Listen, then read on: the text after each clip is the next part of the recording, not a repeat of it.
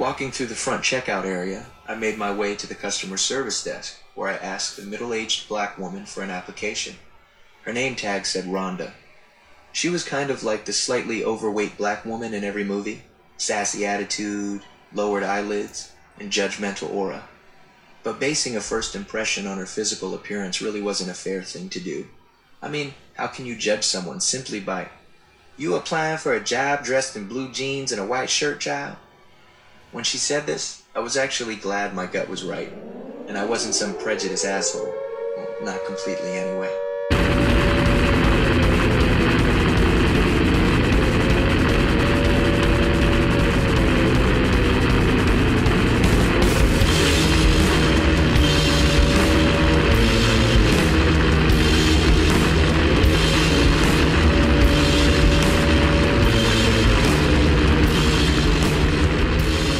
It's your death sentence. Okay, you made us do this. Like, this is the long-awaited Patreon exclusive episode where we were forced to read the worst book that we could think of. The book was Supermarket by Bobby Hall, aka also known as Logic, the rapper. And in case you're wondering, yes, that Logic, the rapper, in case you somehow were like, it can't, Bobby Hall, I recognize that. And then Gareth says Logic, and you go, the rapper? And Gareth goes, the rapper. And you go, maybe there's another Logic, the rapper. There isn't. It's that one. Yeah. I mean, there are probably like 50 white rappers who are called Logic, and like at least 47 of them have once said, my rhymes are mathematical. He seems to be exactly that guy. I know none of his music. I have only ever heard him rap in the end of an episode of Rick and Morty, which is mentioned about, what was it, 4 times in this book?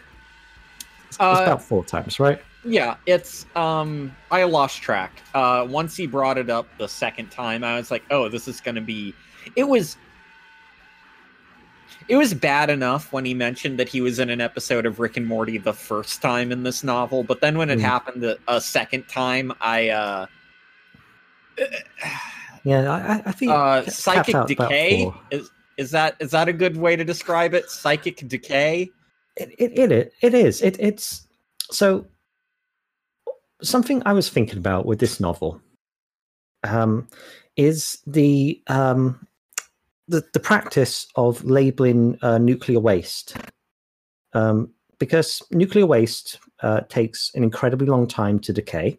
It will still be deadly tens, if not millions of years into the future. So in order to label nuclear waste, you can't just like say, danger, this is radioactive, because 10,000 years from now, maybe no one's going to speak English or even use letters. People in the future could be Stone Age scavengers, or they could be so different from us as we are from like dolphins. So various people from various disciplines have collectively come together to try and figure out ways they can label nuclear waste sites so that radically different humans in the future will still understand that that it's going to kill them. We actually have there's a really good there's actually a lot of good articles about this, but the one in specific that I'm most familiar with is Eugene Thacker actually wrote about this in the first that's lit. In the first volume of his Horror of Philosophy set of books. He has which was, the first book was more a compendium of papers and articles he'd written around the topic, with the second and third book being deliberately written for a series. And in that first compendium one, he has a paper that he wrote about this specific thing. And Warren Ellis has written about it on his blog. It's been a well-known thought experiment, but like practical thought experiment, because we sometimes think about thought experiments as like Zeno's arrow or, whatever, like they're meant to illustrate a point. But this is a very practical, like, it could save lives in the future. And I mean, it's not of direct relevance to us now, because these are hypothetical lives going to be very different from us many years from now. There was also a brilliant, amazing novella written last year called "The Only Harmful Great Thing" by Brooke Bollander. I think it won a Hugo. It did. It covered that. It did, yeah, and it should have it. It should still be winning Hugos. It should be winning Hugos many years into the future because it's so good. She's a brilliant author. That covered this, and yeah. So a bunch of the ideas that people have had for labeling nuclear waste is basically build these like Lovecraftian cities, like Riley, but build like crazy stone obelisks, or build like really disgusting like front cover of a metal album looking architecture. It's like it's very similar to that the linguistic thought experiment. I think it's like Kiki and Bobo. I forget the exact things, but it's you get two shapes. One is blobby and one is spiky, and you get two names. One is like Kiki, one is Bobo, and like and the spiky one is obviously Kiki. Yeah. Using that same kind of thought process to go like, oh, the spiky equates to dangerous in our brain in some way, so you put it around something dangerous so that it's a non-verbal way to communicate potential danger. Yeah, and a series of extremely large spikes emerging from the ground is actually one of the ideas for physical markers that you can put there. You could also make a landscape of fawns, a big rubble landscape, forbidding blocks. That was the kind of Lovecraftian thing. Or just an enormous black hole made of basalt or black concrete or obsidian or something. But we have a new idea. Yeah. That's just to record, to use the existing recording of that's the book Supermarket by Bobby Hall, aka also known as Logic, a rapper.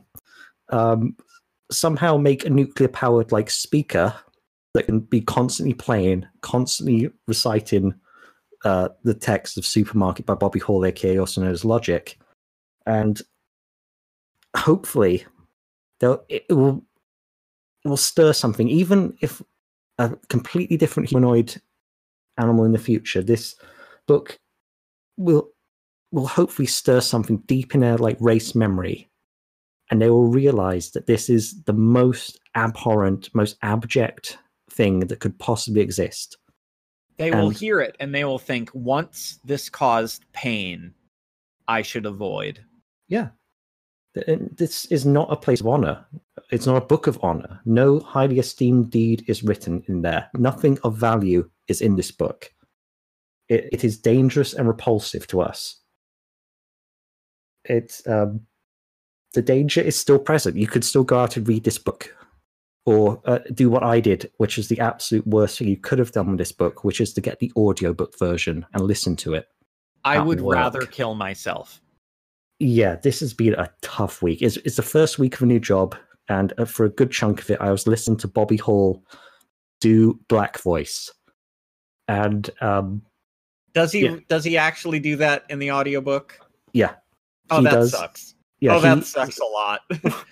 So one of the many, many abhorrent things about this book is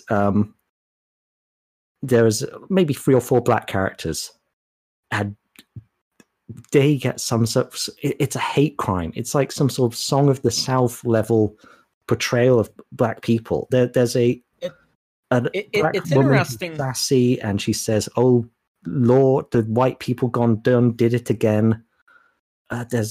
It's interesting because he's so famously. If you listen to Logic, you will hear, of course, his tragic mulatto tale. These are sometimes his own words, which is alarming and strange. But so he is part black. He is black heritage. He is black. I'm not sure exactly how to parse that. I'm not going to pretend to know as a white person. That's not my place. But so it has a completely different affect reading him doing that versus, say, the famous incident of Barack Obama, who was also a mixed race man, has obvious clear Black heritage, is Black, grew up in Chicago, and famously recorded his own audiobook where he was writing his autobiography, and also uses the Scarecrow's Black voice, but in a way that felt authentic. Like it felt like him reflecting this real part of his heritage, this real part of his upbringing that like he can't and wouldn't erase because it's as much a part of him as his white mom and his white side and things like that. And from what you're describing, I got this impression, of course, from reading it, but apparently from hearing it, it also feels like a weird self-directed audio hate crime. Oh yeah, it's really offensive. I mean, even if he's mixed race, this is still, it still reads as massively offensive. And the use of the N-word in this, I mean, I don't know if, like, okay, if this is a bad metric and way of doing it. I'm just looking at a picture of Bobby Hall here, Logic on the Wikipedia now. Like, if I met this guy and he said the N-word to me, I would be angry at him because he looks white, and that's a lousy metric. Whereas Barack Obama looks Black. Those are really crappy metrics to work on. But the only other metrics are like blood quantums and stuff and weird skull measuring things. This is he's a guy who could pass as white and would therefore receive white privilege and all that stuff. Yeah, the standard questions in passing, which were developed by a Black social theorist specifically to address the issue of colorism, which is a major component that affects mixed race people, and also intra-Black friction and tension, because you have terms that come from Black American constructions of race specifically for Black people, things like being red bone or high yellow or things like that, referring to the density of the color of your Blackness and how that can sometimes affect social standing. That's a very complex, a substantially complex issue that, especially as two white people, we're not going to pretend to be experts on that shit. Don't go to us for it. We're not even just. I don't know why someone would come to us as experts. Yeah, that'd be insane. I would highly discourage you from asking either one of us to elaborate on that in any fruitful metric. But Logic at least has been has faced criticism about that, also from members of the Black community, for the way that he plies his background in a way that can feel and read as somewhat exploitative, even if it's a lived thing. Yeah, in the book, I would defy anyone to read it and not have it come off as offensive, especially the audiobook. Like he has a white voice for what that means, and he does the offensive Black voice that we could all do, but we're not going to do right now. So I mean that's and this is just part one. I mean, even if we somehow, because I very much doubt this even had an editor. I can't see any way this was edited. I hope it wasn't. I hope the editor did just I signed a major figure to write a book, and I'm just gonna give it the big check mark, because we haven't touched on it yet, because we've been trying to grapple with the manifold ways in which this book fucking sucks. But every sentence is fucking agony. They're bad. Yeah, I wish I couldn't read. Yeah, we're talking about this before. Trigger Warning also had some pretty whack sentences, but at least it was lit. Like leftists were presented as like members of ISIS that were also fused somehow genetically with ninjas, and it was like, oh, that's baller. That's not real, but that's baller. This is not lit at all. It desperately wants to be. Nothing cool happens in this. Like, There are in things that he Trigger thinks are Warning? cool. I don't even know how he could think these things are cool. This is him trying to do a serious literary novel. That's my criticism of it. If he was to do like some wacky gonzo shit with ninjas or something, then maybe he could pull it off in some sort of like ultra anti-art way. But he's trying Like when RZA made like anime stuff. Yeah, or RZA's films. You ever seen the Man with the Golden Fists? That shit's insane. Just dumb baller. I think maybe it sucks, but I don't fucking care. I don't think it's so tight. I don't think the whole sucks rules thing even applies to it. It's got Russell Crowe in a kung fu movie. It's really cool though. Maybe Logic is capable of that. Who knows? Probably not. Because he's trying to write a sequel to there was Man with an Iron Fist 2 that came out direct to video. Nice. They're both amazing. They used to play those movies before I did a heavy metal pub quiz at a bar in Calgary. That's fucking tight. It was cool, yeah. Sorry, heavy metal bingo. It's and by heavy metal they would like sometimes play Green Day and Nickelback and stuff. So but, I'm gonna read you a quote, Gareth. A quote that I'm not sure that you've run into, but maybe you have. Mm-hmm. I'm gonna read the quote and then I'm gonna say who said the quote, and you're gonna hate both parts of this. Okay. Cool. Supermarket is like Naked Lunch meets One Flew Over the Cuckoo's Nest if they met at Fight Club. Fuck off. Do you know who wrote that? Oh god, it's gonna be someone. It's either gonna be someone I hate or respect. The author of Ready Player One. Oh fuck! I like my phone went off there.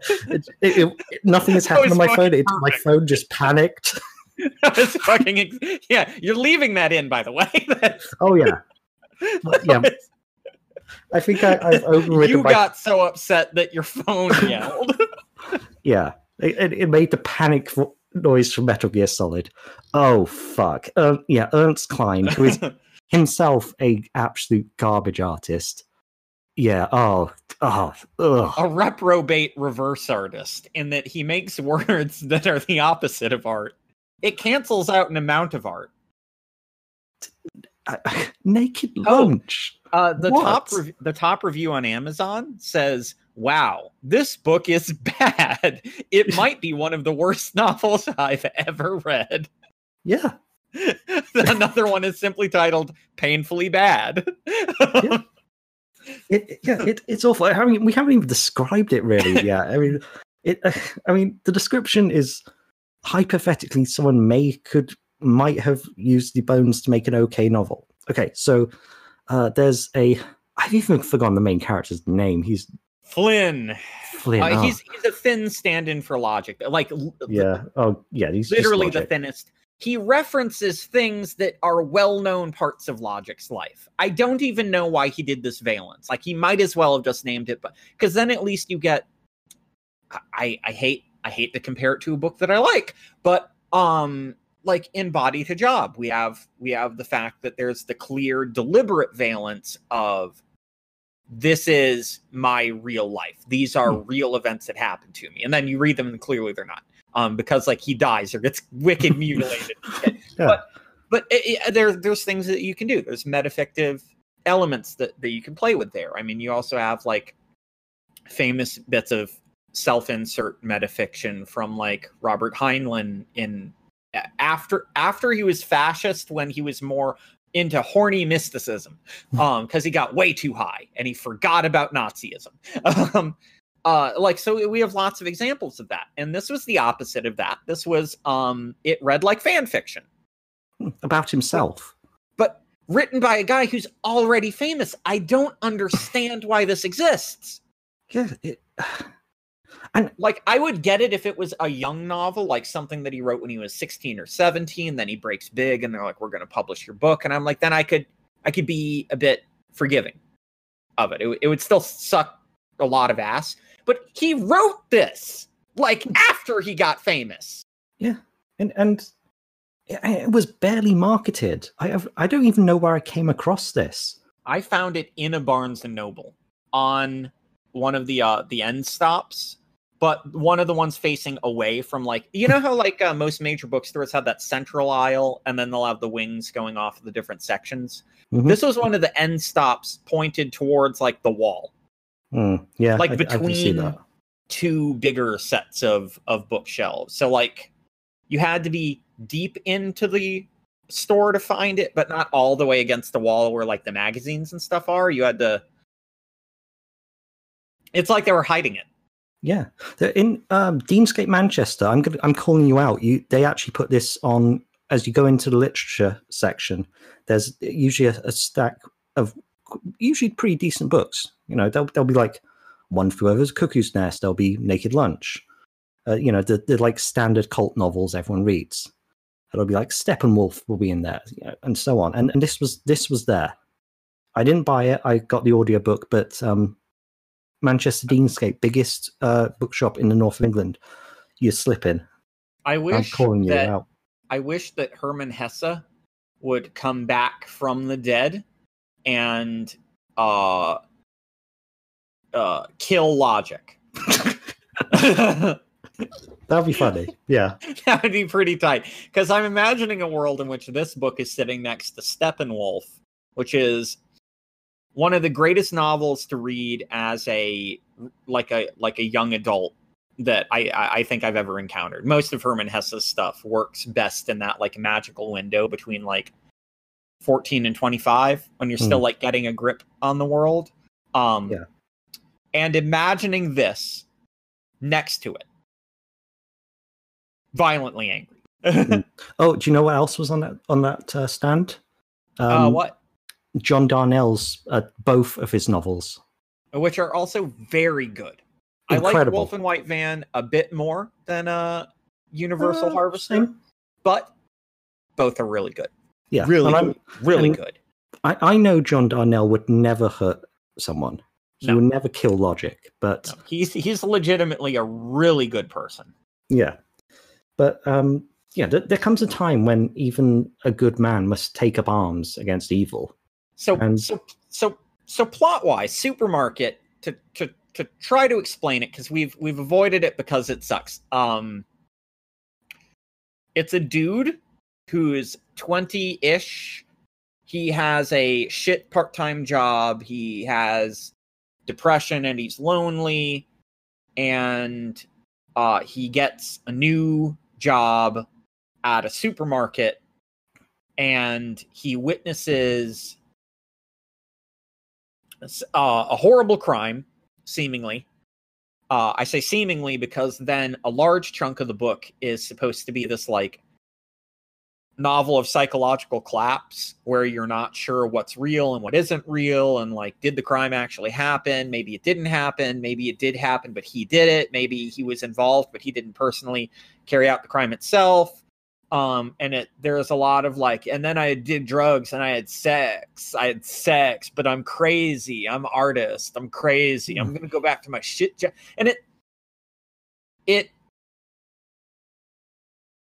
so we mentioned before that there's a lot of weird conceptions about the literary world that you see mouthy people on Twitter or on Facebook spout off about, but that if you're actually reading, you know, books that come out in the literary mold, you don't actually run into it nearly as often as people point out. It's not that it's a zero amount, but like novels about horny professors who want to fuck the nubile 18-year-old aren't nearly as common as people present it. It's not like you go into the literary, you look at what's ranking well with literary critics, and that's like 99% of the books.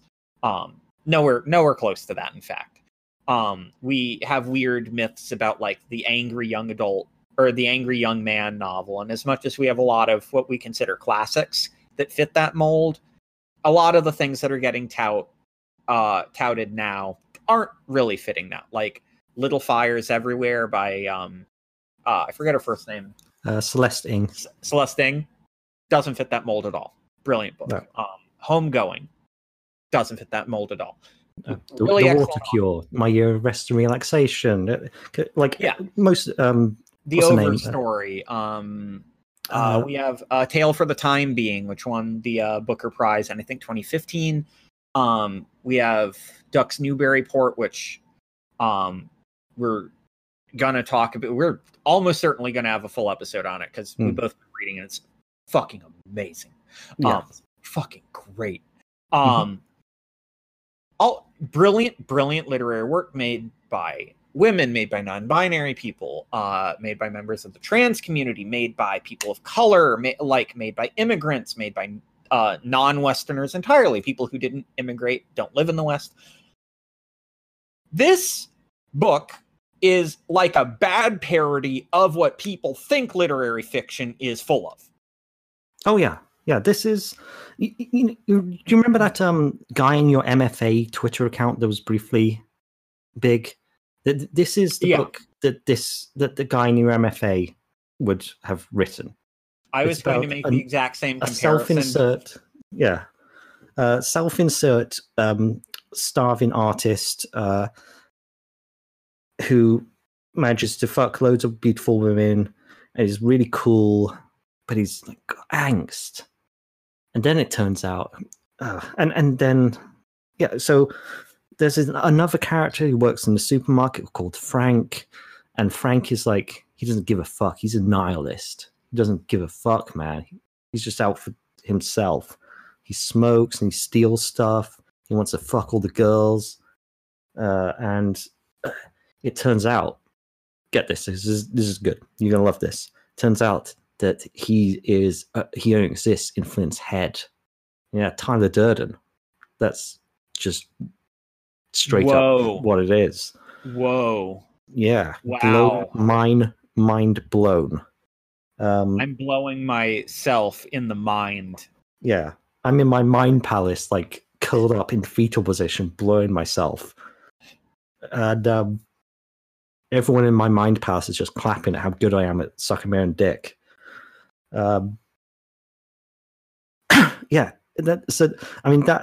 revelation comes about 2/3 in. Then there's a bunch of stuff happening in a mental asylum, and I gave up about, let me see, where did I get up to? Like chapter 12-ish. I just straight up gave up on this. The way he describes, I got most of the way through chapter 12. Yeah, the way he describes mental illness is massively ill-informed. It's like embarrassing bad and inarguably destructive. If you were to we talk sometimes about how having too much of a moralist lens with fiction can get in the way of the function of fiction, which is to prevent irreal things that illuminate epiphanic aspects of life and are meant to produce some kind of epiphanic response in the reader. And that can go in many different kinds of directions. It can be done with irony. It can be done with sincerity. It can be done with humor. It can be done with drama, all this kinds of stuff. But then you get to certain descriptions about like how depression works or how schizotypal disorders works, and you're just like, fuck you, man. This shit isn't real. You haven't done like your basic research. Like I can understand this stuff happening in Fight Club because it's like that was the first time we had encountered this trope in fiction. I think. I guess Psycho kind of did it as well, but yeah, it's a relatively old trick. Because it also goes arguably back to like the Epic of Gilgamesh, with the Gilgamesh versus Enkidu being mirrors of each other, but they are functionally meant to be aspects of the same whole. But I guess that's giving a reading of this that is substantially more grounded in history than I think any author has ever actually had when they put it on the page. I don't think anyone's ever been like, I'm doing the Gilgamesh thing right now is what I'm doing. That's what I'm doing right now. Yeah, I mean, specifically, this is a psychologized version of that. It's the dark passenger that everyone has. That's come up probably a lot. But this is the Fight Club, and this thing is a very modern Western pop psychology take on that, where this is meant to be a literal condition that people have. That's realistically that there are people in the world who have imaginary friends who seem to them to be 100% real. Which and like we've had actually good critical discourse about Chuck Palahniuk in general, Fight Club in specific, where at a most generous read, the lens there is meant to be more magical realist than purely realist, and it's supposed to be almost Campbellian, where it's or Jungian, where it's the shadow self emerging in order to teach a lesson to the conscious self that the conscious self wouldn't otherwise be able to learn. And there's all this kinds of like, and then obviously you're like, yeah, but it cloaks itself in the language of real psychology in a way that technically Jung did, but Jung uses such whacked out mystical language most of the time that unless you were reading it when that stuff was being published, you can't read Jung in 2020 and think this guy's talking about real psychology. It doesn't sound like it at all. It sounds like literary criticism, which it functions well as. Then you read Fight Club and you're like, this doesn't quite, I see what you're doing. It's there, but you did it badly. This is like an even worse version where that valence doesn't even seem to exist. Yeah, and I mean, this book's primary sin is showing, not telling, which is the most cliched writing advice possible. And it's not even particularly good advice because there are tons of times where you should tell instead of show. There are tons of great passages in fiction which are just telling. And loads of times when it's a really good idea just to straight up tell people what's going on. This is constantly telling people what's going on. It leaves nothing to the imagination. People just declare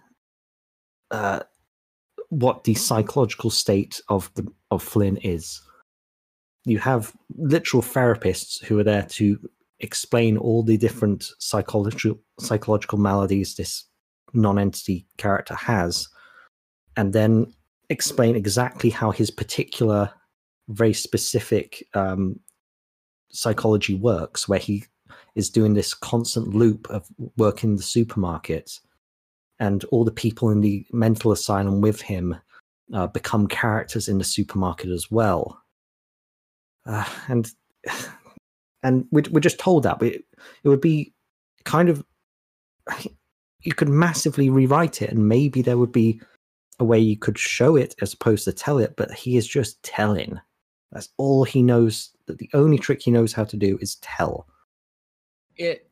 Everything about the plot reads like, and I'm going to try to say this as lovingly as I can, which is not going to sound like a lot, but this reads like the kind of thing that as a young man interested in mind-bending and experimental ideas in fiction that you turn in as a draft when you're 18 or 19 and you've just entered like a BFA program, not even an MFA one, but and you get put through the ringer by classmates who call it hackneyed and trite and cliche and all this kind of stuff, and you get hurt and you rewrite it and you double down on it, and it takes you until you're like 20 or 21 to finally let go of it and go like, well, the act of trying to write it and rewrite it has given me certain skills in prose that I wouldn't have otherwise, but I need to, if I want anything even like this, I need to approach it completely differently. All of the lensing was bad. And it's like, that happens to people. It's sort of the ugly secret of the writing world, and why you don't tend to see a lot of more serious writers go in as ultra savagely on criticizing published work as other people do, is that there's a lot of skeletons in people's closets. Hopefully it's not racist shit, obviously. But of just like shit that you look back on it and you're like, I'm glad editors turned this down. I'm glad that I only got published when I got up to this point, because now my first work is something I can proudly show people, even with the caveat of I was young when I wrote that, versus, some people who, like Christopher Paolini, there's a kind of universal empathy to him from the world of writers, that the motherfucker got famous off of a book he wrote when he was like 14. And now he's like trapped literarily in that world. Unless he writes under a pen name, he's gonna be the Aragon or however you pronounce it guy forever. And there's no way to maneuver out of that. And that sucks because those books are bad. Sorry to anyone who believes that I might have any sympathy towards them. I think they're garbage. But this reads, again, like we were mentioning this before, it reads like an editor didn't have any comments, didn't tell him like, no, this sucks. Like, you need to come back when you have a good book. What's worse, he put out a soundtrack album for this book. Like, this was a concentrated with the same cover. Like, this was a collaborated effort between his record label, him, and a publishing company. Someone signed off. A lot of people signed off on this. A lot of people with money and the ability to say no said yes instead. Yeah, I mean, a lot of money and time had to have gone in. And like the guy is still making records. I think he's got one out he had one out last year, Confessions of a Dangerous Mind. Incidentally, a much better book. And yeah, it must have been such a waste of his time and such a waste of everyone's time to make this, especially since it wasn't even marketed well. I mean, he's like one of the more famous people to have written a novel lately, and yeah, it just sunk. It just disappeared. Hopefully, because someone along the way realized how terrible it was and didn't want this stinking up his career. It reads as like a bad vanity project that people let him do rather than... And it's not that it should have been shut down. Like, he should have absolutely been able to hand in a manuscript to an editor, but I can't imagine any editor could ever be considered to have done their job well if they looked at it and went, yeah, we're going to publish this. Like, unless they straight up were like, so long as it's not racist or full of typos, it's going out. And they only got half right. Yeah, I mean, I've said on the show before that I spent a little time reading a slush pile for a very big agency. I won't say their name, but they're one of the really big ones. They publish a lot of the people we've read on the show, and well, they don't publish. They represent some of the people we've read on the show. Some of like big Booker Prize winning, multi-filmed authors, and yeah, I mean, so much stuff that is better than this in every way was stuff that I cast aside when doing that. Like if I found, I was kind of struggling to remember from that time in my life, which is like 10 years ago, if there was anything that was as bad as this. And honestly, apart from the stuff that was clearly written by someone with serious mental problems, which is very common actually, this was much worse than a ton of the stuff that I just like put in a recycling bin and has never been published and never will be, because it's just that terrible. Like I don't know if people were like expecting Logic's name to sell a bunch of books. I mean, do Logic's fans are they looking for a book from this guy? Do they want this? It's also worth noting that we've gotten good books from rappers before. This isn't any... I mean, obviously, I would hope that our listeners wouldn't assume that we're saying that anyone who picks up a microphone to make rap can't make a quality book. That would be wildly racist and stupid.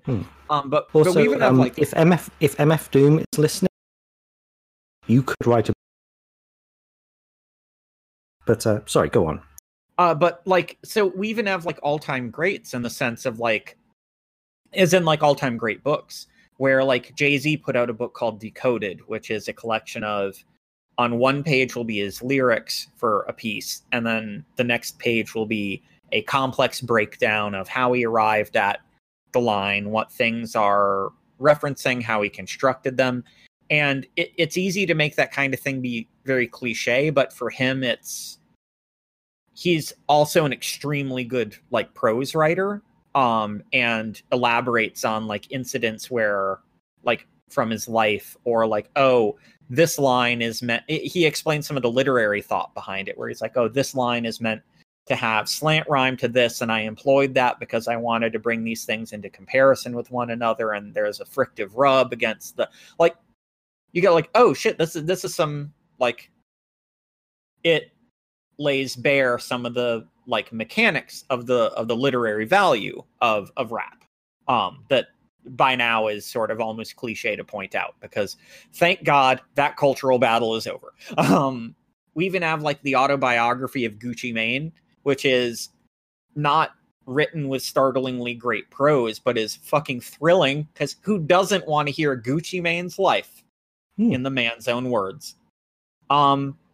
And then also just the nature of his life story is a very engaging read, because, you know, we saw the classic getting deeper and deeper into drugs and some mild gang action and stuff like that, until he eventually wound up in prison, and while in prison radically transformed himself, and now lives in like a happy, sober, positive, and transformative force now. And it's like, you know, everyone sort of who knows the story of Gucci Mane's life, it's like, it's an incredibly touching story. This isn't that. This isn't that at all. This is... Oh. If someone encountered this, we even have like the poetry of Tupac Shakur, which is some really powerful poetry. This is the kind of thing that would make people, I almost said become racist, which is almost true, but not what I want to say. It's such an embarrassment that I would want to keep it away from people. Because I feel like any kind of systemic insight you could attempt to build off of it, other than some dudes need to write 9 books before they're allowed to publish one, I think would be startlingly off base, just because of like how insanely bad it is. Like, it will turn your brain trying to comprehend how something this shitty could be made. Oh yeah, and I can definitely say I've never, even as a very young, I've written a few novels in my time. None of them have ever been published. None of them should be. They're not good enough. They don't make the cut. I don't think any of them deserve any level of publication, even after massive, extensive edits. They were all better than this. Everything I've ever done has been better than the published book Supermarket by Bobby Hall, aka also known as Logic.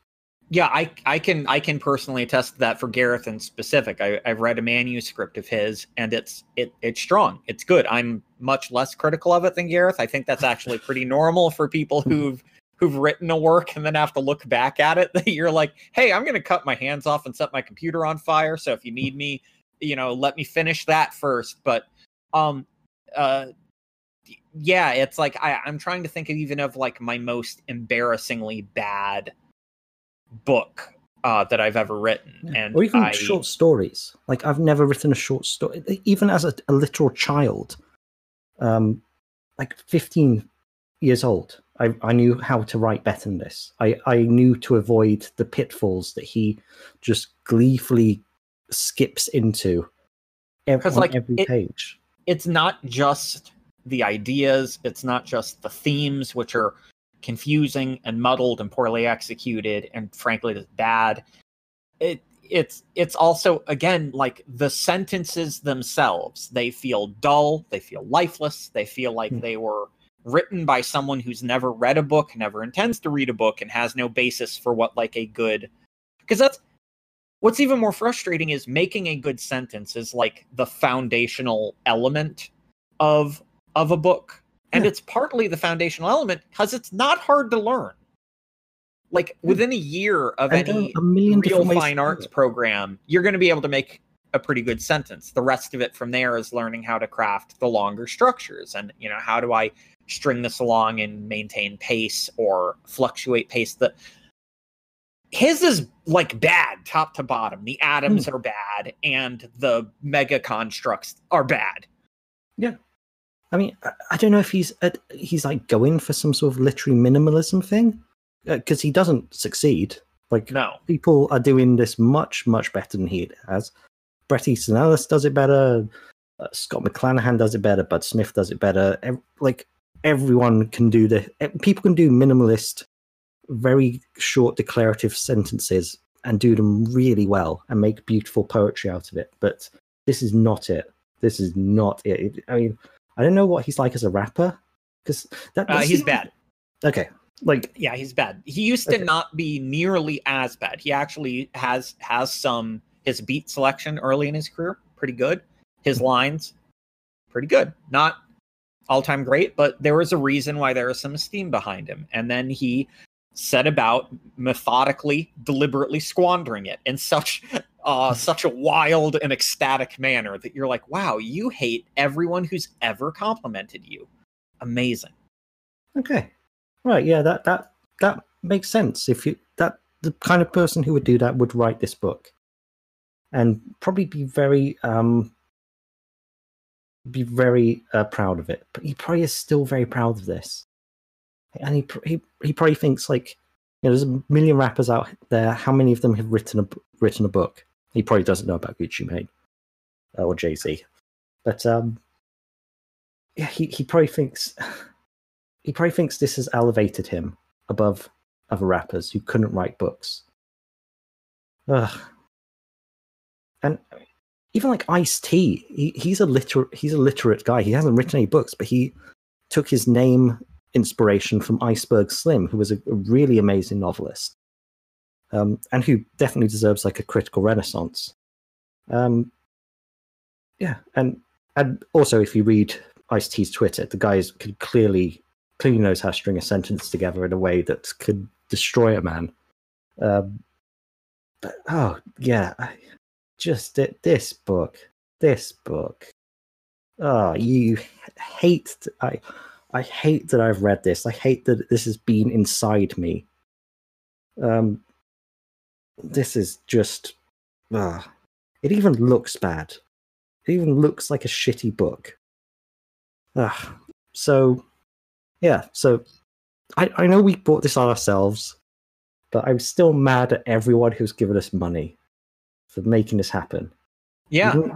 So join us next time when we read Ben Shapiro's novel. If you give us even more money, that's right. We're gluttons for punishment. Yeah, I from what I can tell, Ben Shapiro's novel. I'm going to find the name of it here. Where is this? Oh yeah, True Allegiance. Yeah, came out in 2016. Little bits have been read on Chapo, and from what I can tell, he's a better writer than. I mean, he's in no way good, just in absolutely no way good. But yeah, once we get to 250, we're going to be going down. I was going to say going down on Ben Shapiro.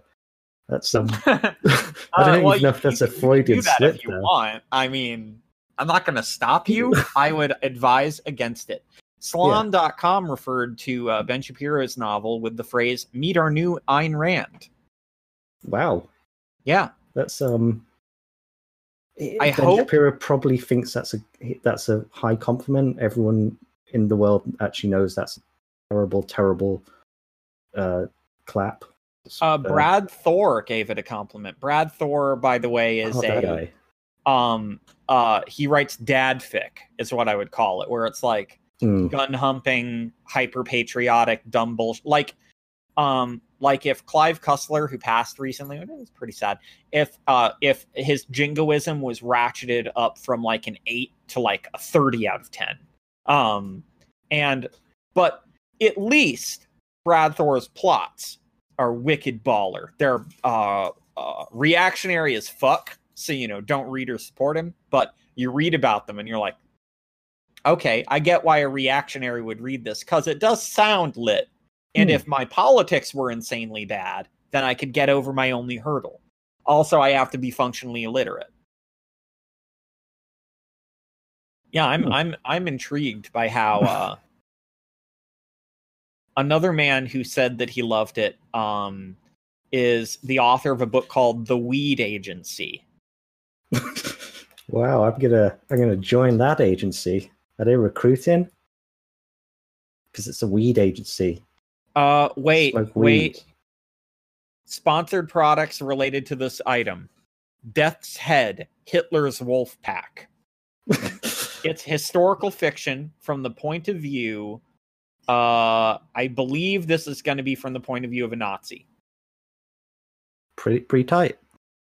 There are many good books that have been written from the point of view of Nazis. Was that really, really good one? Oh, the Kindly Ones. That was a brilliant book written from the point of view of a Nazi. Maybe Death's Head, Hitler's Magical SS Awesome Guys, or whatever it's called, is a great book. There's a book called The Templar Detective. Oh, good. Yeah, sponsored products related to the items on Amazon are. I mean, we could do a whole other podcast just randomly picking them because they're amazing. There's a whole series of special operator romances. Well, a guy will be like a Navy SEAL assigned to protect a diplomat who's also a hot babe, and they'll fall in love. And it's kind of like Twilight, but meets Zero Dark 30. No, like Bradford doing Twilight. So we should check some of those out. That's on the 500. When we're making some serious bank, we'll read all the special operator romances, and we'll see. Yeah, if people want to pay us, I will read straight trash. I have no standards whatsoever. I am a very cheap buy. Yeah, after Supermarket, what can possibly be worse? Like, hell holds no surprises for me now. I've seen how bad a book can get. Ben Shapiro's book is going to be better than this. Oh my god! I'm going to link something to you. I'm going to link something to you right now. Okay. All right. I wait your link. Drunk on a Plane. The Misadventures of a Drunk in Paradise, Book 1. The guy's name is Daniel T. Drunk.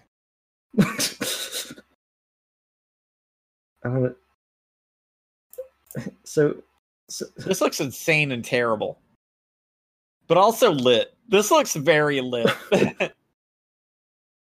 Of all the things we could have read, it's all. Oh. So it's part of a 4-book series. There are many drunk books. There's Drunk Driving, Drunk on the Job. Drunk on the Job looks really impressive. And these are not horribly designed. I mean, they are, but, like, it could be worse. They're pretty bad looking.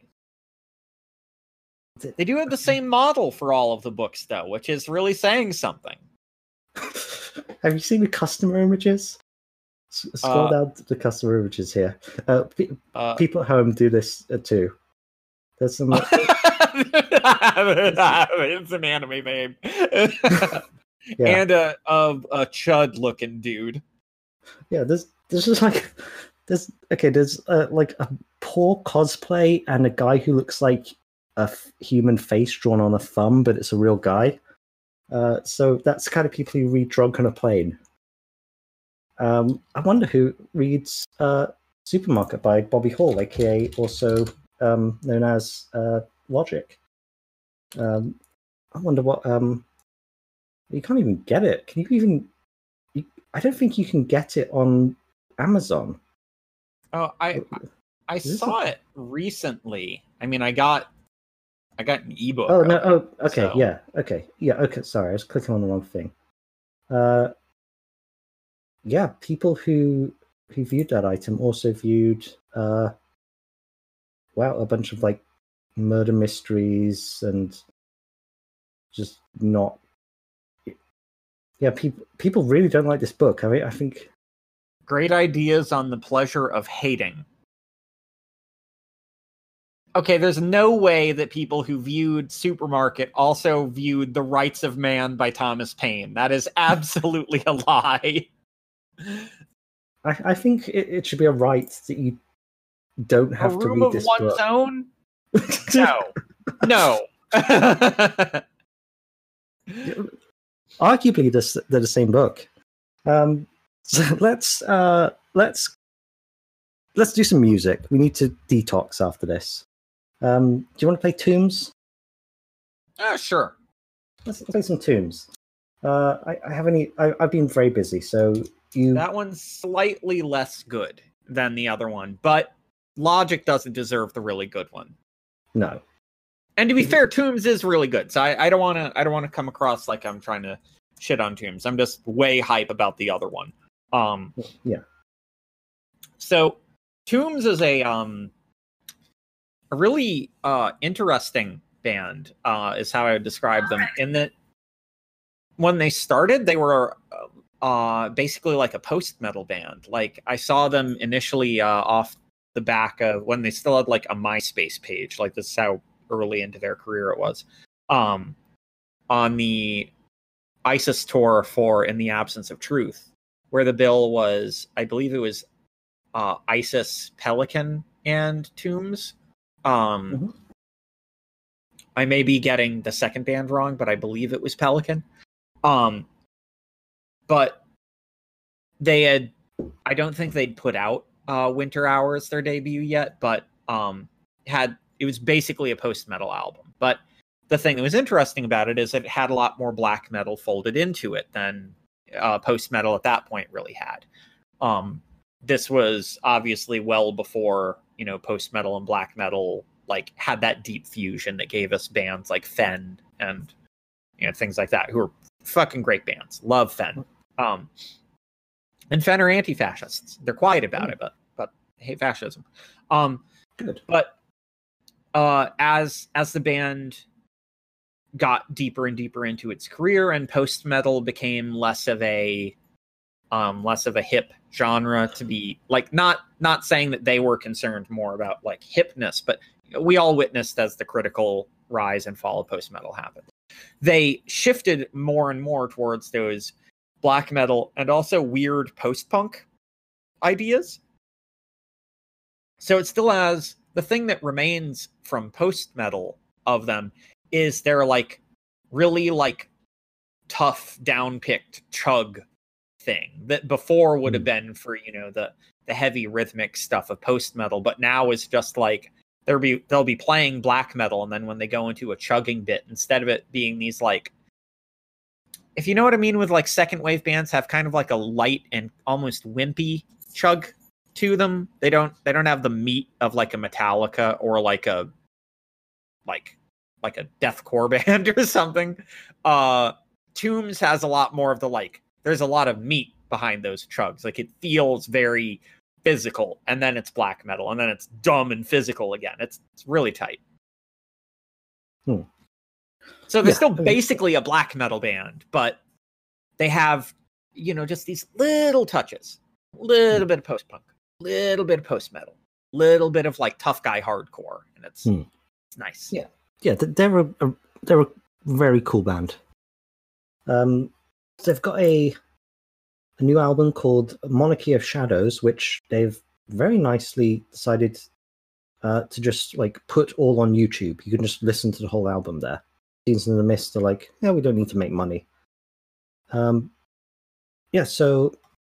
the first track was premiered last year, 11th of December. So we're really dropped the ball on this. But the actual album has just come out. It's, like I say, on YouTube if you don't want to give them money. Which you should, because they deserve your money. But so we're going to play a title track, and then come back, and we'll talk about stuff we like. We've been too spiteful. We've been haters. So we're going to come back and talk about good stuff. But here's Monarchy of Shadows.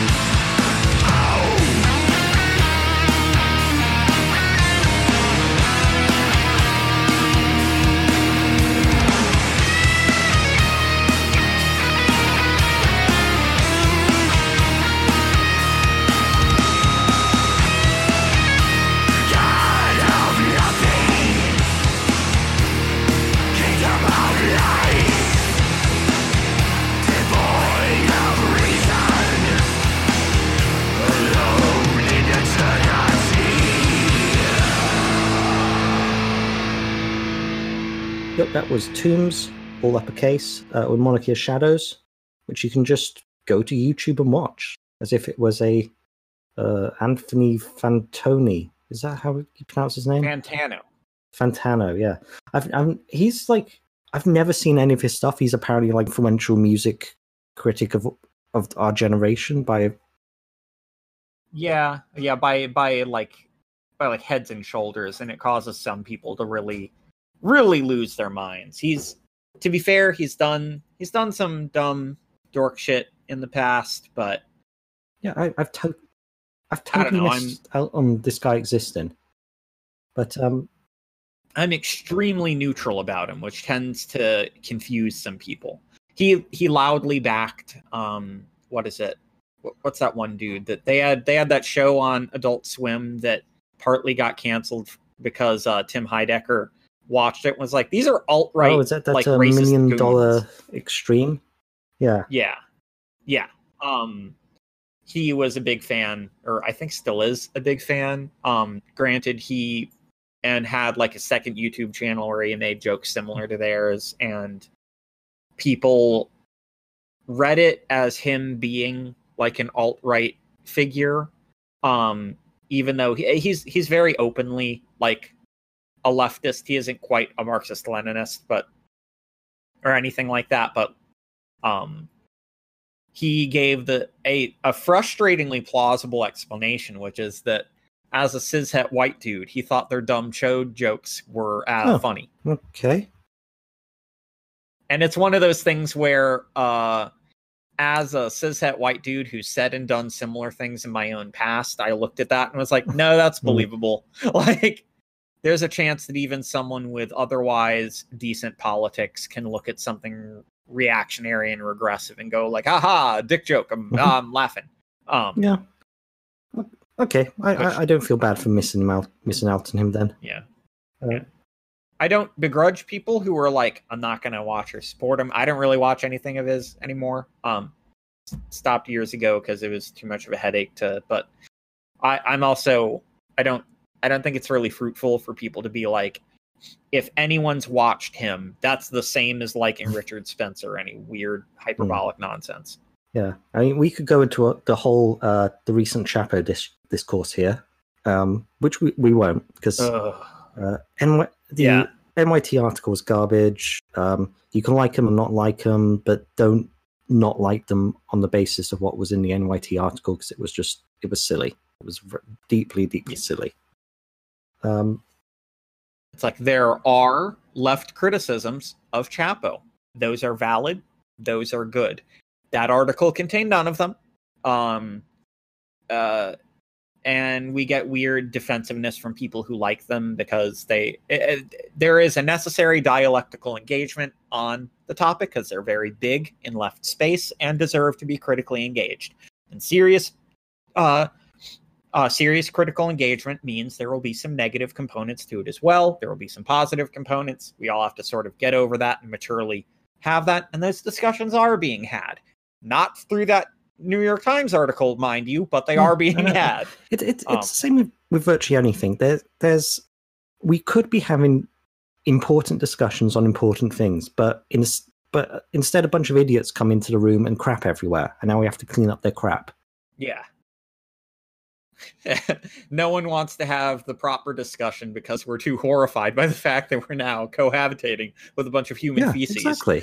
Like we're in our salons with some brandy, and we're in big chairs, and some dude just comes and craps everywhere. You don't. Like in a perfect world, we would be having more robust leftist criticism of figures like Bernie Sanders or figures like Jeremy Corbyn, because there are things to criticize there. There's things that, as a leftist, I have qualms with and I want to see addressed. And then I look around at the rest of the room and I go, even with these things, he's head and shoulders the best person in the room. And that should be frustrating.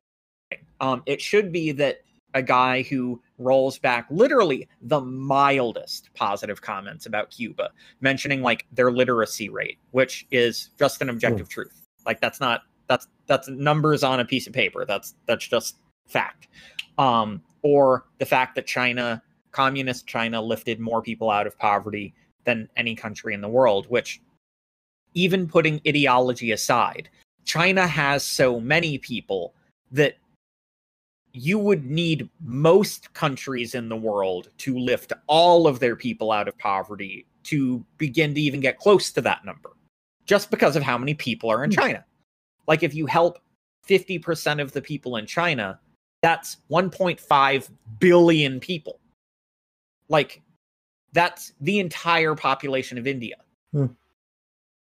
Just in a percentage of China. And this is withholding my ideological compliments of communist states. But people couldn't process literally the mildest statistical, like, finger point and lost their shit. It's like, we can critique and should critique that Bernie Sanders rolling back even those mild compliments is a sign of a white supremacist imperialist mindset at work. That for some reason, the faults and foibles of communist states, which do exist, completely discredit all good that they've ever done. Meanwhile, the West can brutalize the global South in ways that are absolutely mind-bogglingly horrific and never answer for any of these crimes.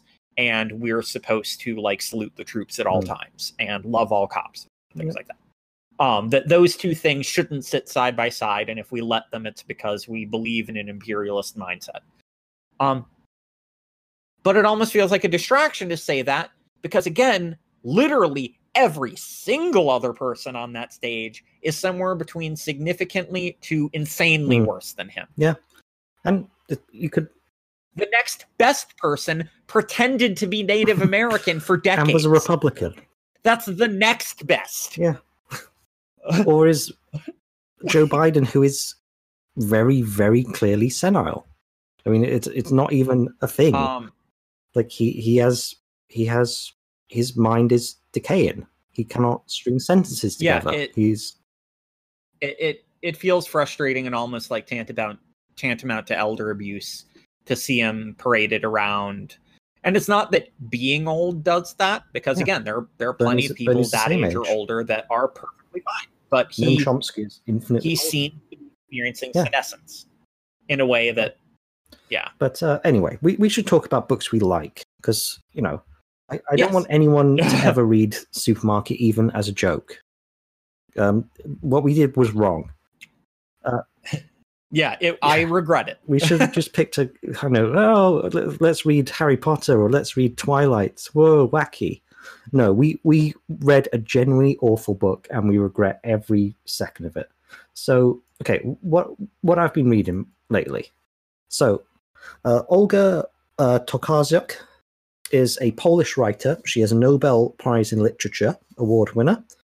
I haven't read her early work, but her new book, or newly translated into English, came out in like 2006. There's already been a film version made.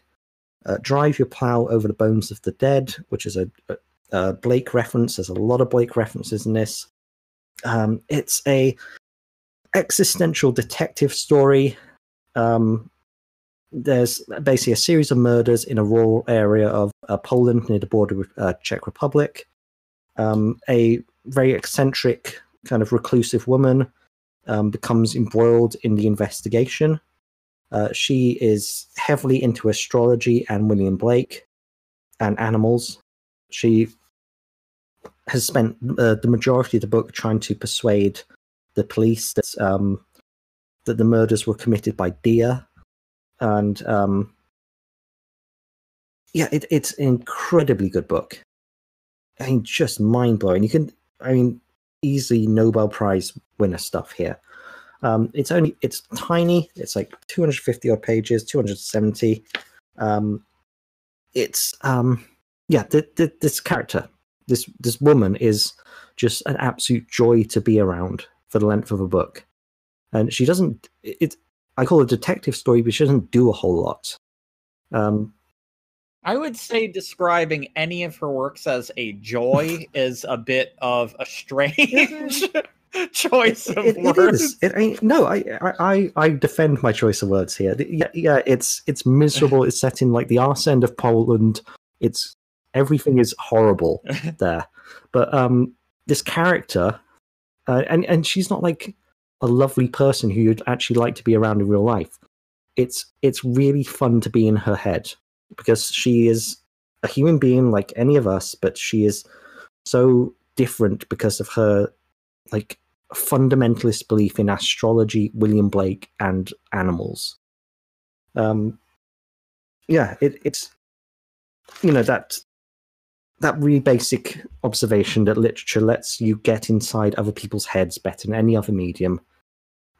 This is absolutely true of Drive Your Plow. It's just so good. It's so fun to get in someone's head, and it's like those people who take really fast sports cars out to a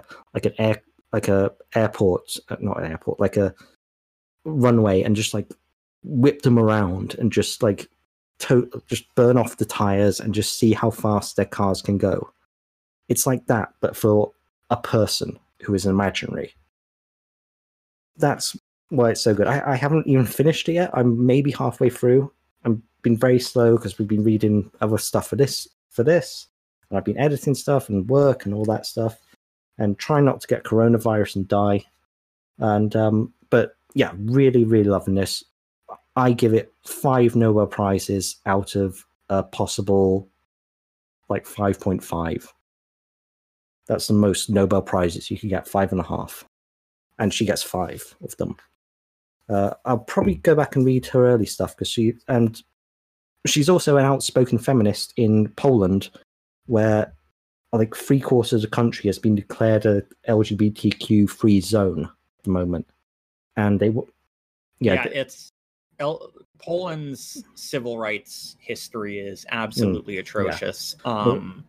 They have as much as they get lambasted for the period of time that they were a communist state, their post-communist period has been absolutely no better. It's just farcical at times. They do stuff like try and elect God the president of Poland. Just it, like we talk about. So this is not to defend Nergal, the main guy, Behemoth, who has revealed himself to be a big old shithead, and in lots of different ways that you can Google. I'll let you do that, but we see certain things like God equals dog, and for us it feels like okay, you're like a child. But then you have in Poland, there are literally laws that say that even a dumb fucking joke like that, which is just straight up like a bad farce of a joke, can get you sent to like severe prisons for years. Like it's just comically bad, and that's for mild things. Now, that's not to say that that's not to play the pithy atheist card of like, oh, see, atheists are oppressed, because even though technically that counts, that's the mild end. The punishments for being, say, a known member of the queer community are substantially worse. Like, attempting to be self-liberatory as a woman or as a person of color, those punishments are substantially worse. Like, think of that as like the floor for absurd punishments, is that you can get sent to jail for years for making like objectively bad jokes about religion. Corniest shit. It gets worse from there. Yeah, Poland, pretty fucked up place. Olga Tokarczuk is a outspoken feminist and brilliant author. So yeah, go read her books. They're on Fitzcarraldo editions, which look absolutely amazing. And if you read them in public, then girls will come up to you and ask you what you're reading. That's a known fact. So what have you been reading? I literally, then like earlier today, less than 2 hours ago, finished reading the book When We Were Orphans by Kazuo Ishiguro. People have been listening for a while will know that I've been working through his body of work. Just it's a flippant thing. I was in a bookstore. I was looking at his work. I remembered having read. I think I'd convinced my partner to pick up Never Let Me Go and read it or something. relatively recently, and it reminded me that, like, oh, I read that one when it came out, loved it, everyone did. I read Remains of the Day when I was in undergrad, because if you study English, you read the book at some point. And for good reason. It's a great book. But I hadn't really dug any further. And I'd known about The Buried Giant, but I haven't read that one because that one got a lot of press when it came out. So it's like, he won the Nobel Prize, I'll dig in. And I've been since working my way through his bibliography. And that was his When We Were Orphans is his 5th book of 8 that he's had come out. Absolutely loved his first 2 that I believe we actually had a short episode where I was discussing Pale View of the Hills and Portrait of an Artist of the Floating World.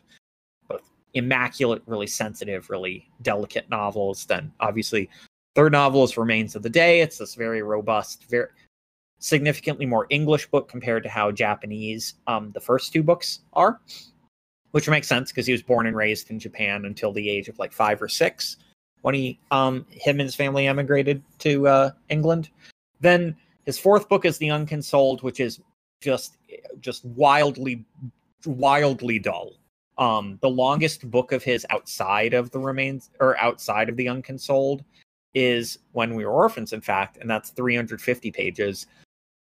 The Unconsoled is 550 pages, so it's almost twice the length of his next longest book, but has less happen in it. Just wildly dull. So I was heartbroken. I remembered that Never Let Me Go was really good, and I loved it when I read it. But I was very cautious to read When We Were Orphans, which is the one that came between The Unconsoled and Never Let Me Go. And much to my supreme pleasure, it's one of my favorite books of his that I've read. I'm cautious. My gut tells me it's my favorite one that I've read. I'm cautious to say that because Never Let Me Go. Wow. Yeah. Bold. I'm cautious about saying that because I literally just finished it, so it may be, that rush still, but just absolutely loved it. Because it got lambasted by critics when it came out in a way that The Unconsoled should have. To be fair, all the thematics of The Unconsoled work. It's just, it didn't need to be 550 pages. It could have gotten all of what it wanted to convey in about 300 pages, which seems to be the magic number for Ishiguro, somewhere between 250 and 300, and it would have been perfect. But it just is way too fucking long. When We Were Orphans it actually joins with A Pale View of the Hills, Never Let Me Go, and The Buried Giant as being another book that is very deeply a genre novel as much as it's a literary novel. So obviously Never Let Me Go, which made a huge splash when it came out, is a sci-fi literary book. Near future, it's about organ replacement and stuff. It's basically a somewhat more literary version of something like House of the Scorpion, which was a surprisingly good YA book that came out that covered very similar themes about clones and replacement body parts and replacement humans and all that kind of stuff. And then The Buried Giant, which had a big splash, is as much a fantasy novel and an Arthurian, like specifically an Arthurian fantasy novel as it is a literary novel. Much less noted, A Pale View of the Hills, a major figure within the book is a water ghost. Cool. Where if you're not familiar with what water ghosts are, you may pick it up as like, oh, a weird lady who lives over on the other side of a river. But if you know about it, if you know about what water ghosts are, you're like, oh, her house never has lights. She lives on the other side of the river. No one except a young girl ever sees her, and she keeps beckoning the young girl to cross the river to see her, but she herself can't cross that river. You're like, oh, I know what that is. And it takes place in a city that is eventually destroyed by a nuclear bomb. When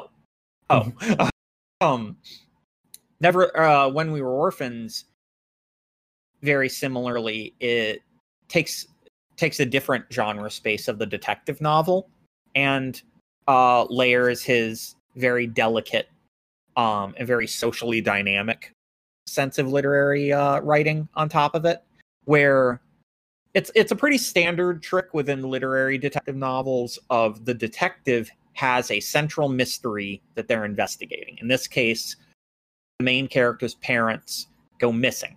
First his dad, and then shortly thereafter his mom. And this happens within Shanghai, where they grew up, despite being English people, or white English people to be specific. And then a close family friend, close enough that he refers to him as an uncle, who's a Chinese man in Shanghai, escorts him to England, where he lives the rest of his life and becomes a detective and all this kinds of stuff. And he partly becomes a detective because he fantasizes about finding his parents, and then part of the novel is him attempting to crack the case of where his parents went. I say part of the novel because a large chunk, like over 100 pages in the middle of a book that's only about 300 pages long, like it's about 150 pages, are about the social drama and social dynamics of his life in England, going to various high society meetings and gatherings, his encounters with a woman named Sarah Hemmings, and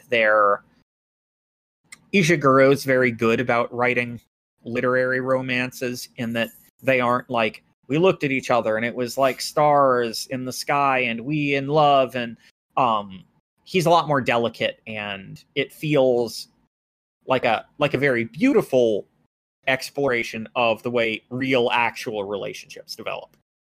And in this one, it's that the male character, Christopher Banks, who's the main character, finds Sarah Hemmings off-putting because she looks like she is like the social clout version of a gold digger. She just drifts from influential person to influential person, and he wants to keep that kind of at bay. But then anytime he actually spends time with her, he finds her intensely charming, personable, like he encounters her real personhood and is like, oh, maybe that's a weird, like, kind of gross miscaricature that people have because they're angry at her for, being able to consistently stay within high society circles. And so the end of the book, it brings that back in, but the end of the book famously not famously, that's a weird choice of words. It takes place in Shanghai in 1937, which, if you're aware of world history, two big things that were happening in China in the late 1930s were the rise of Mao and communism in general, and the Japanese invasion. So when he finally returns to Shanghai to finally try to crack the case of what happened to his parents, it's when the nationalists and communists are at war with each other over the political future of China, and Japan is invaded. So it becomes partly a war novel as he's navigating a literal war zone to try to get to the location that he believes his parents are being held. But because it's Ishiguro, all of this gets sort of turned on its head, and nothing winds up being what you think it is, and none of the answers they don't feel like big and elaborate like a tentpole blockbuster. They flit around that same component that's present in all of his books, which is that facing the real truth is intensely difficult, and it often makes us feel very small because these big grand narratives that we want for our lives, like The Remains of the Day fixates on this, where the butler gives himself this grand narrative of having, being part of British high society and supporting lords and the proper role of a butler. And he realizes that all of his delusions of self-worth prevented him from seeing that he was aiding a Nazi collaborator. And he only can process this near the end of his life when it's way too late to do anything. That this is the guy's delusions of being a great detective and cracking the case, and the kinds of, but also his delusions about whether he should trust or love Sarah Hemming, which she winds up in the intervening time when he's hemming and hawing, she marries another man, but clearly fosters feelings for him. So he follows them to Shanghai, and she leaves her husband and attempts to leave with him, but he chickens out in order to go investigate the mystery of his parents, and so she leaves without him and marries a completely different guy. And it circles on all those same themes of like his self-delusion both prevented him from exploring certain paths that his life could have taken, and thus filled him with a kind of melancholy and regret that he can't ever really answer, but also paradoxically delivered him the shape of the life that he did actually have. And so that trying to reconcile that sort of almost anti-literary feeling of like, we give ourselves grand narratives, which are almost never true and almost never pan out the way that we think that they will, like even anywhere close. But they do give us real lives. They give us real connections with real people around us who happen to be passengers on that journey. And it feels like real life doesn't feel through written and through composed. It normally, like my own life, feels very disjointed, very confusing. Like I'll get 2/3 of the way to one goal and this thing will sweep me sideways, and I'll get half of the way to completing that goal when this other thing will come in and derail me. And, 4 things are happening at once, and it's always the one that seems to matter least that actually gets completed and that I look back on fondly. And so he folds all of that into the book. It feels very rich and real. And of course, critics lambasted it for being disjointed. Which goes to show that not everyone can read, even if it's their fucking job. Oh, sorry. Like, I don't get how someone can read Ishiguro and be like, oh, his plots didn't, smoothly go from one thing to the next, and thematics didn't give me that bold, almost like saccharine, like overly dramatic revelation. Like, he finds out from a guy late in the book that like, oh yeah, no, it's implied that because the main character's mom is an activist against the opium trade in China, because she finds it deeply anti-Christian and deplorable what British firms are not just allowing to happen, but are actively seeking to try to make happen, like through surreptitious, semi-legal means, so that they can run China as a colony without actually having to formally make it a colony. She's like, I find this deplorable. He's under the impression that his father and his mother get kidnapped and potentially killed because of that activism. And then a guy later in the book tells him, like, no, your dad just ran away with his mistress. And we conspired to make you think that he'd been abducted because it was easier to make you think that he got abducted because of this noble thing than just he felt he couldn't live up to how moral and righteous his wife, your mom, was, and so ran away. And then he died of typhoid. Like, it was completely unrelated. Like, he just went to Singapore to live with his mistress, caught typhoid, and died. Yep. And like, when he finally finds his mom, one, of course, the building that he thinks they're being held in, they're not being held in. It's just a Chinese family lives there. There's absolutely nothing related to his parents there whatsoever. He can't find his mom at all. He finds out that she was made a concubine of someone that then was immediately captured when Japan invaded China, and she was put in an internment camp and then eventually moved to a mental health facility in the immediate post-war era. And then communist China, when they were ejecting foreigners in order to make China Chinese again, for lack of a better term, she got deported back to England and happened to match a description that he had put out. So he's reunited with her. But the traumatic experience has rendered her incapable of recognizing him as her son. And it's straight up like 3.5 decades later. So he looks like, when she last saw him, he was like 8, and he's now like significantly older, and she's in senescence and traumatized. And so he just sees her and is like, well, I can't take you home because I don't have the money for that. You don't recognize me. This doesn't give me any sense of catharsis. I'm going to leave you with the nurses, I guess. And just everything's messy and fucked up. No, that sounds cool. I like that. Yeah. It was like really, really painful and beautiful and evocative, and yes, wildly good book. And then lucky me, the next Ishiguro novel that I get to read is Never Let Me Go, because that's his next book. So that'll be a reread for me, and that'll also make me wildly sad. We should probably do an episode on that on the Patreon, maybe, because I've got it. I haven't read it for years. I haven't even seen the film, I don't think. So yeah, it'd be nice to read that one again. I know there's a lot of people out there who like it as well. Podside Picnic did a really good episode on it. But yeah, we should. Those are 2 books out of the many millions that are published each year that you could read that would not be Supermarket by Bobby Hall, aka also known as Logic.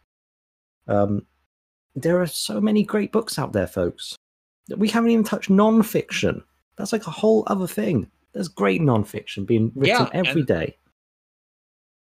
Yeah, literally, it's like, so we're aware of the fact that our metrics do better when we cover nonfiction than fiction.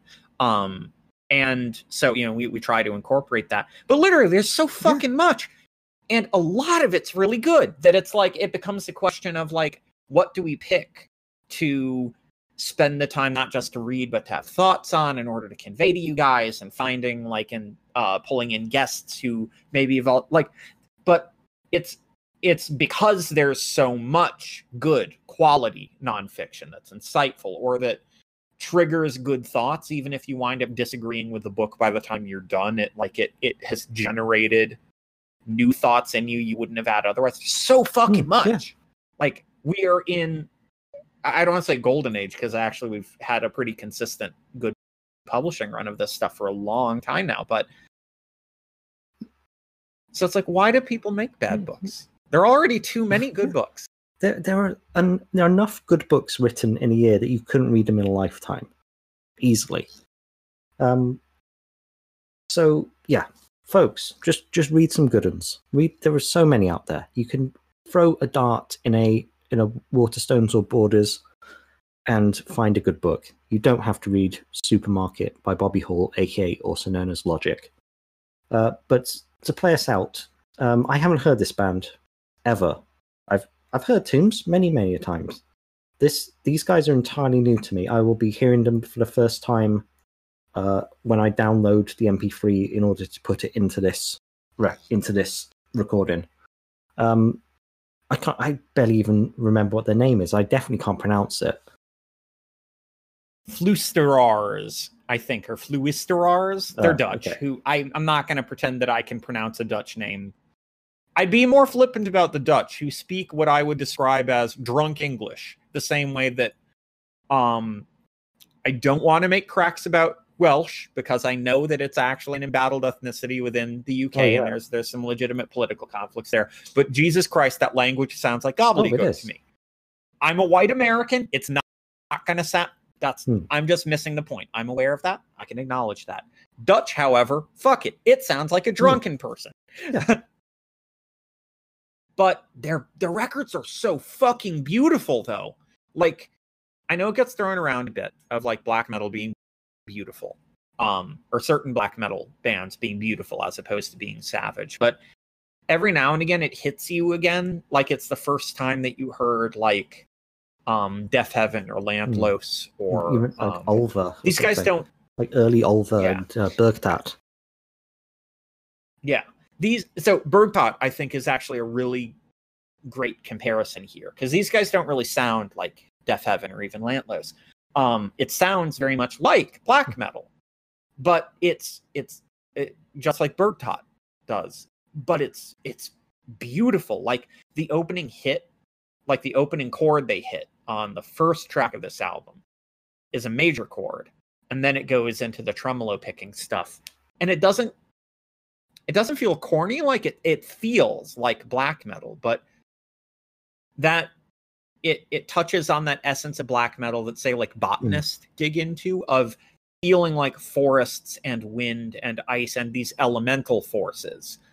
And that you can point that in different kinds of directions. The fact that the cover is literally implied to be a field of flowers, but is a close-up of like, you know, just a couple of flowers in bloom, feels very fitting as a cover, because it feels like maybe being in a Dutch field and witnessing flowers, and there's a mixture of a feeling of like, you know, longing and melancholy, but it's mixed with this like brightness and euphoria, like, you know, sunlight and, you know, watching plants growing. And it's like, yeah, I'll die, but, you know, look at that moss. That moss is it's a springtime great album. You know, it's going outside and seeing all the, like, I've got a lovely park around my way, and there's all these daffodils and crocuses and snowdrops, and they all come out for about a month a year, then they disappear again, and they come back. Sounds to me kind of like that.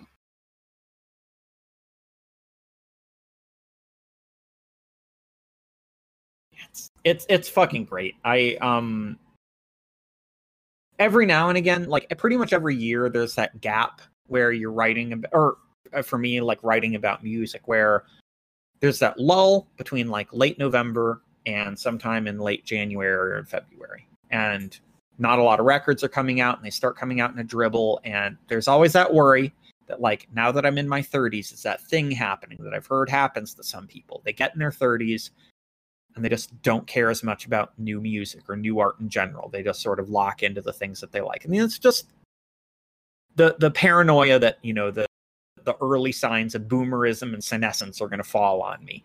And, you know, working through that every year of like, oh, these records aren't speaking to me. Is it me, or is it these records? And then I put this on, and it was literally like within a minute, I was like, fuck, I love this. Like, it's so fucking good. Yeah. So which track of theirs are we going to play?